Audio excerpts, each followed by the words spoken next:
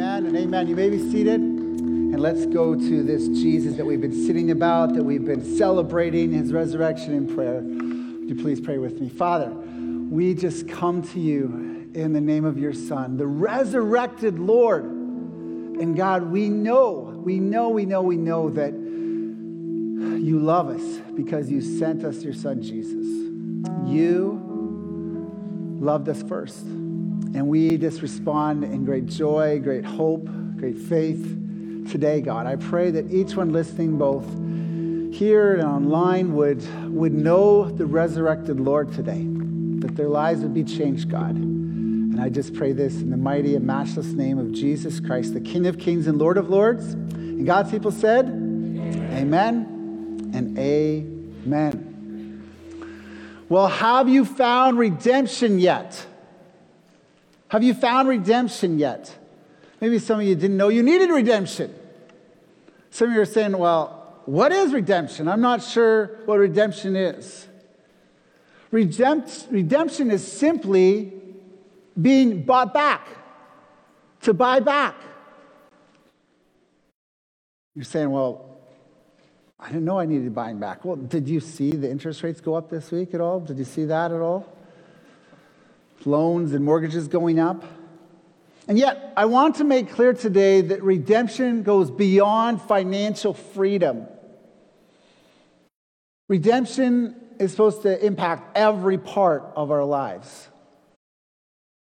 This past week, our staff had some training. We have a monthly training session every month, and we take on different topics. And this week, we invited a guest speaker, Jaya James, from the Hope House in Guelph, Ontario. And she came and she explained the hand of hope and the 5 dimensions of well-being.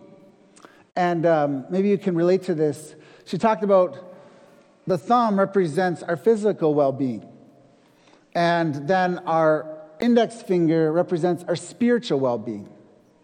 Our middle finger represents our emotional well-being. Our ring finger represents our relational well-being.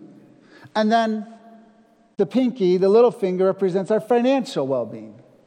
And the pinky, the little finger, is the smallest. It's the weakest. Because if you have the physical and the spiritual and the emotional and relational, often your finances are in pretty decent shape. Right? And it was such a reminder that we need God to impact us at every part of our life, to redeem every area of our life. And that should impact our community. This past Friday, Good Friday, we talked about the record of debts, our sins. As we wrote down some of these, worrying constantly, spreading gossip about friends. There's a communal aspect, isn't there, to these debts? And so redemption is supposed to impact every area of our life. As I thought about a story of redemption, one that came to mind, it's one of my favorites. It's our story. It's Temple's story of redemption. So you see, most redemptions have been happening long before we ever got on the scene. God's been doing something in our lives before you ever got here. And I believe that you're here for a purpose. I want to remind you that what happened was in 1955, a group of people living in Preston, Ontario, decided they wanted to start a church. And they gathered just a few of them, just over a dozen or so of them, and They really wanted people to know the message of this Sunday, that Jesus had died for their sins and rose again. And so they started a church. And it was in the middle 50s, right after the World War II, and Preston was growing with all sorts of manufacturing, and yet it was hard to get a loan, a mortgage for the church. And so what they did was they sold bonds, and they went into debt. And what happened in our church through the first almost 60 years was we were in debt. Well, in 2012, I had the privilege of joining you on staff here as one of your pastors. And 13 days into my tenure, we got served with a lawsuit. And it was based on the fact that there was some past abuse by one of our leaders that had hurt some of our kids. And that person was in jail. And you might say, why would we talk about that on an Easter Sunday? Here's the hope. Here's the hope. You know, if we can't deal with what's really going on in our lives and in our past and our struggles, then does the gospel really apply to every aspect of our lives, which I said earlier? So, we went through this lawsuit, and fast forward 2 years, and our goal during that time as a church was twofold. One, to chase the truth, and wherever it led, we would follow it. If we'd done wrong, then we would own it. And the second was that we would seek reconciliation with these people. And so 2 years later, the plaintiffs came back to us with an offer. And remember, I told you we had been in debt, and when our church had been in debt our whole existence. And we met that night. We fasted and prayed as a church, and the elders and deacons met. And we went over forgiveness and reconciliation and lawsuit as what the Bible taught us. We did a Bible study. And that day we had received a letter from someone anonymous that we didn't know, and it was addressed to our treasurer. And so I went on to explain what the offer was to our leadership team, elders and deacons. And the treasurer at that time opened up this letter, and he asked me, what was the amount that the plaintiffs were asking for? And I told him the amount. And the treasurer said, well, this is a bequest for the exact same amount of money that is needed in this lawsuit. Remember, we didn't have money at that time, but we thought, this is a gift from God to these people because he loves them, he cares about them.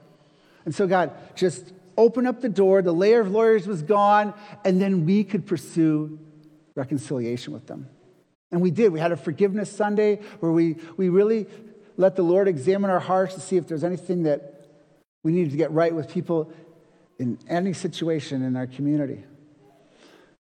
God took care of our relational debt before he took care of our financial debt.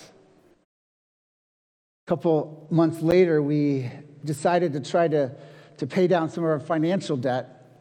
And maybe some of you recall this, we had a target of $90,000 to get rid of our bank loan. Well, guess how much we raised? $290,000. Wiped out all of our debt. That's how great our God is. He's an amazing, amazing God. And out of that enabled us to continue to go forward. Whereas at one moment we thought, are we going to have to shut the church down, or what are we going to do, start again? But since then, we've been able to train up missionaries, train interns, send them out with gospel ministry. We've been able to plant a church, Restoration Church, which is meeting today, praise God, down in the South Cambridge, Tapestry Hall, and we've been able to see God provide for this building. God is amazing, isn't he? Amen. God is doing redemptive things, not just 2,000 years ago, but now. And redemption affects our entire lives and community. This brings us to another story of redemption. It's the story of a man named Job. Guy's name spelled Job, okay? But his name is actually how you pronounce it is Job. And at one time, Job was the richest and most righteous man in the ancient Near East. In the first chapter of Job, a book in the Old Testament, it says he had 7,000 sheep, 3,000 camels, 500 yoke of oxen, and 500 female donkeys, and very many servants. More importantly, Job had 10 children, 10 adult children, 7 sons and 3 daughters. This man was blessed. He was the most righteous man in the East, as well as being the most rich man in the East. And then one day, Satan comes and he wants to attack God through Job. And he asks God to cause Job to suffer so that Job would stop trusting in God. Satan thought he could get Job to curse him. Sometimes God allows suffering to show how faithful he is. And in this case, he did in Job's life. He allowed Job to experience suffering. And so in one day, through the work of Satan, Job knows nothing about this. Job loses all his business, all his employees, and the worst thing is he lost all of his kids. These raiders came in and they took all of his sheep and his camels, and then a wind came and blew down this house where all of his kids were celebrating a festival, not unlike today. Can you imagine having that type of loss all in one day? But it got worse. Job was covered with these painful boils all over his skin. And then one day, a few months later, after all this tremendous suffering, Job's 3 friends show up. Have you ever had friends show up in the midst of suffering? And often they don't say exactly the right thing. Sometimes they say things that are actually hurtful, that aren't helpful. Well, that's what happened with Job's friends. In fact, in Job 19 through 22, if you want to turn to Job 19, I'm going to read verses 19 through 22, and you'll be up on the screen in a moment, but I'm just going to give you the context. This is kind of the summary of how Job felt about his friends. In Job 19:19, it says, "All my intimate friends abhor me, and those whom I have loved have turned against me." Can anybody relate to that?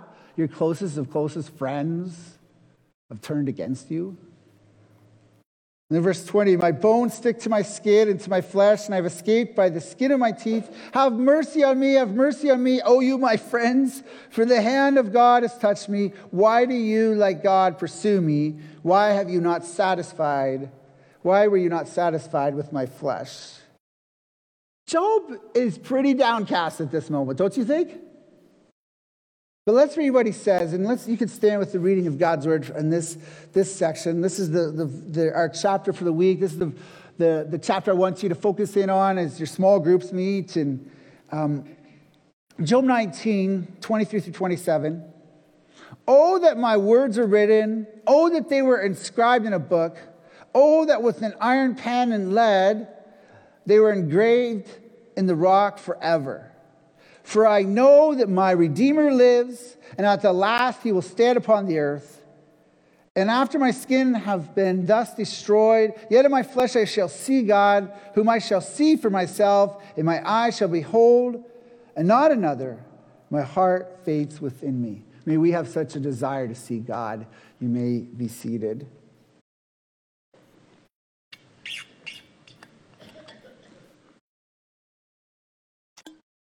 Despite all the suffering and questioning whether God was just, Job put his hope in his Redeemer.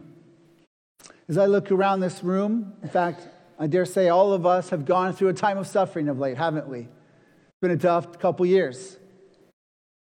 Job felt like God was unjustly against him. And so he was bringing God to court. He was putting God on trial. Interesting, God was also put on trial by Satan.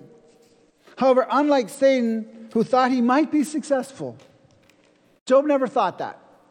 Job thought that he could make some laments against God, but he knew that there was hope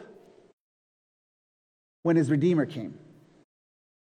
And this Redeemer that Job wanted to write about. Look at it, verses 23 and 24 again. "Oh, that my words are written. Oh, that they were inscribed in a book. Oh, that with an iron pen and lead they were engraved in the rock forever." Unbeknownst to Job, his words were written in the Bible. You're reading them right now, which was outlasted any inscription on any rock that Job could have scratched upon. So many people have tried to wipe the Bible off the face of the earth, and they've not succeeded. That's because the Word of God stands forever. And the Word of God that we're talking about today, that Job is recorded, he describes his Redeemer. What questions would you write about your Redeemer? Maybe that's something to do today in the midst of all the Easter dinners or time with family. To take the time just to write a letter about your Redeemer and thank him for what he's done. How he saved you. What would you write about Jesus? Job says something in Job 19:25 that Easter Sunday fulfills. For I know my Redeemer lives, and at last he will stand upon the earth. Remember, Job was declaring this during the time of the patriarchs, maybe around the time of Abraham. And so this was 2,000 years before Christ was born. 2,000 years. And did you catch that weird phrase that he says? In verse 25, and at last he will stand upon the earth. Why would Job say that? Don't all human beings stand on the earth? Where else could they stand? Well, this is why I believe that Job didn't fully understand what he was talking about, but he actually was looking to heaven for his hope. That his Redeemer would come from heaven, and that Redeemer would stand upon the earth.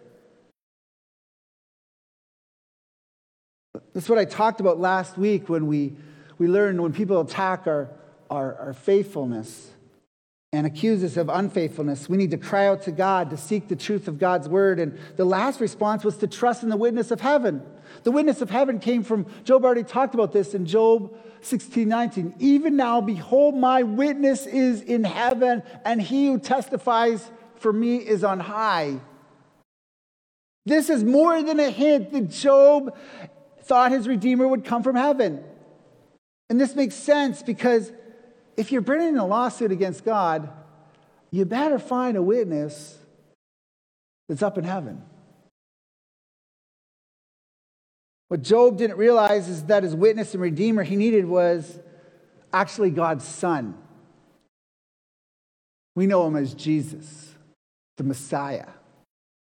Job wasn't looking for somebody to deliver him out of bondage of sin because he was a blameless man who feared God. For Job, Redeemer meant to be rescued from harm. Job needed rescuing from suffering. I bet there's some here today that just feel, I need rescuing from suffering. And so Job is essentially saying, when my Redeemer lives, my champion lives. I mean, I love sports. I love when my team wins. Don't you? Our champions live. We have one champion. Big C champion. Jesus Christ. See, Job not only needed rescuing, he needed redemption. He needed redemption from his sins. You can be blameless and still be in the wrong. You're doing it innocently. You don't realize the cause and harm that you are doing in someone's life. Our courts in Canada understand this when a minor commits a crime. They're not punished to the same extent, and actually their record is not kept after age 18. The problem with you and I is that no matter how young you are, our sins are against God. And he remembers those sins. And we need redemption. This is why we find hope. If we want to jump to the New Testament, Romans chapter 3, verse 23. We find the answer. For all have sinned and fall short of the glory of God. Now that's an unpopular message today at times, that we have sinned. We've done wrong against God. Some of you here today or listening online may not like to admit that you've sinned and are guilty, but you and I both know that none of us have been perfect, have we? That we've kept God's rules. We've never hurt anybody. We've done wrong. We've sinned. Others of you are, okay, well, big deal. Yeah, okay. I'm not going to live in this guilt. You're indifferent to your guilt. You're past your guilt. you believe there's no moral absolute truth, then guilt's just a feeling, not a legal verdict against you. If that's you, look at the second part of the verse. Fall short of the glory of God. See, God created you. He created you with a purpose and a meaning and an intent so that you would glorify him. That's why you were created. And yet all of us have fallen. We've all sinned and we've fallen short of the glory of God. We were meant to be good stewards and caregivers of this earth. And yet the sad news is that we've all failed. So we're not measuring up to God's law or God's glory. And we need rescue and redemption. And here's where we move from Job to Jesus. The next verse in Romans 3:24 says this, and are justified, I'll explain that word in a moment, and are justified by his grace as a gift through the redemption that is in Christ Jesus. Amen. Like a courtroom drama scene that turns everything on its head, we find that God, who is on trial with Job and with many of us, he's actually the judge. And we are in trial for our sins. We are guilty. But God, in his grace, he justifies us, which means that he declares us righteous, not guilty. That's what it means. Justification means to declare not guilty. And God justifies us because of Jesus. However, back to remember I said that God is a judge. Many people put him on trial, but God's actually the judge. Well, is God a good judge? Because by me declaring that you're no longer guilty, what does he do with sin? I mean, we see this on the news every day. My Apple News feed always says about the atrocities that are happening in Ukraine and how people need to be brought to justice for what they've done. And if God would just say, I'm just going to overlook this, I'm just going to say you're declared guilty, and there's no payment for sins, then is God really a good judge?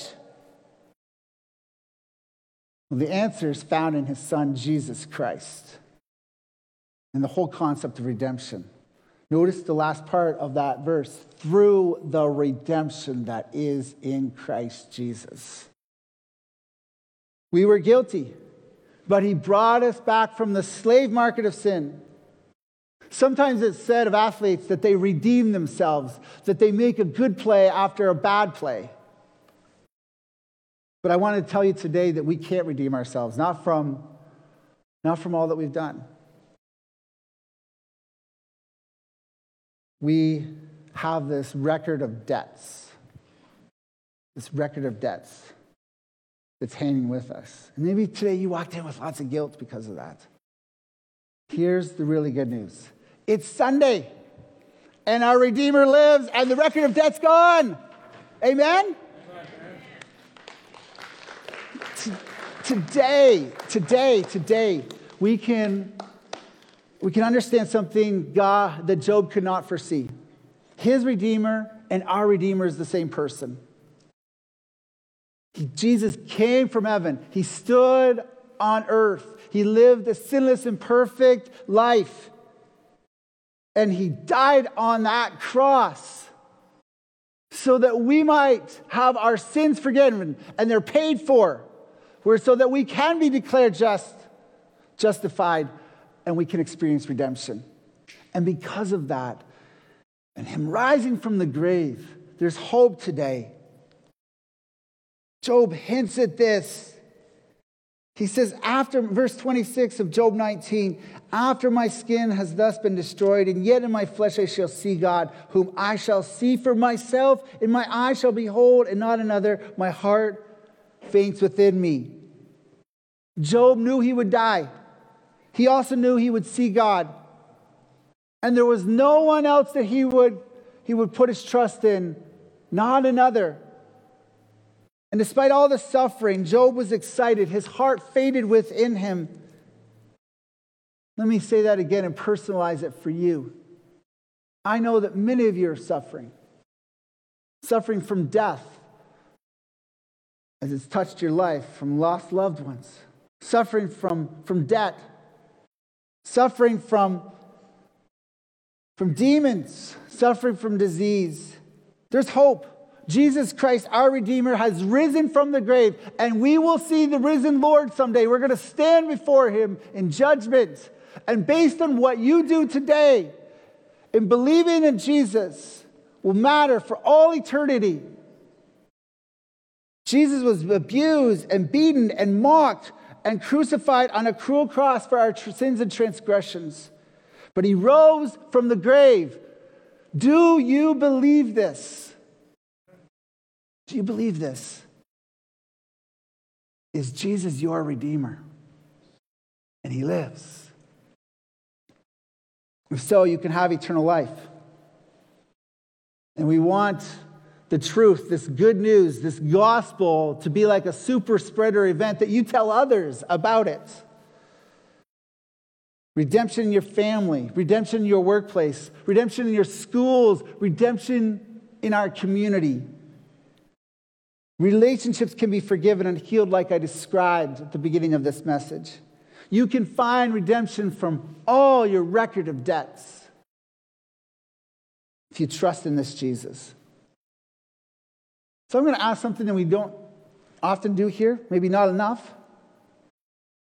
But Jesus stood on that cross for you.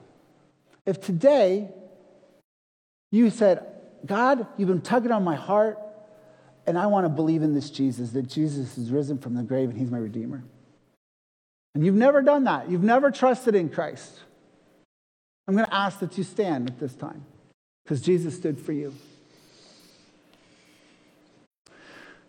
It was many years ago on Resurrection Sunday that I gave my life to Christ. I trusted in Christ. Praise the Lord. Maybe there's others of you today who redemption, you've continued to live in the slave market of sin. That there's an area of your life that you're not letting Jesus redeem. And you want him to redeem that in your life today. You want to repent of that. You too can stand. Jesus wants to redeem every part of it. My Redeemer lives. He's here to transform your life. If that's you today, you can stand as well. And then others of you, maybe today you want to stand just because I want to be with that person. I want to say I'm with them. I want to tell others about this story of redemption. You too can stand. I'm going to ask our worship team to come, and we're going to sing one final song. And if you want people to just pray with you, we'll have our elders come up right now, and they can pray with you. Whatever you're going through, whatever hope, maybe today you can find a renewed sense in your life of Christ's redemption. He lives. He lives, he lives, he lives. And that redemption is still working its transforming power. So as the elders come on up, we'll pray for you and worship team lead us in one final song.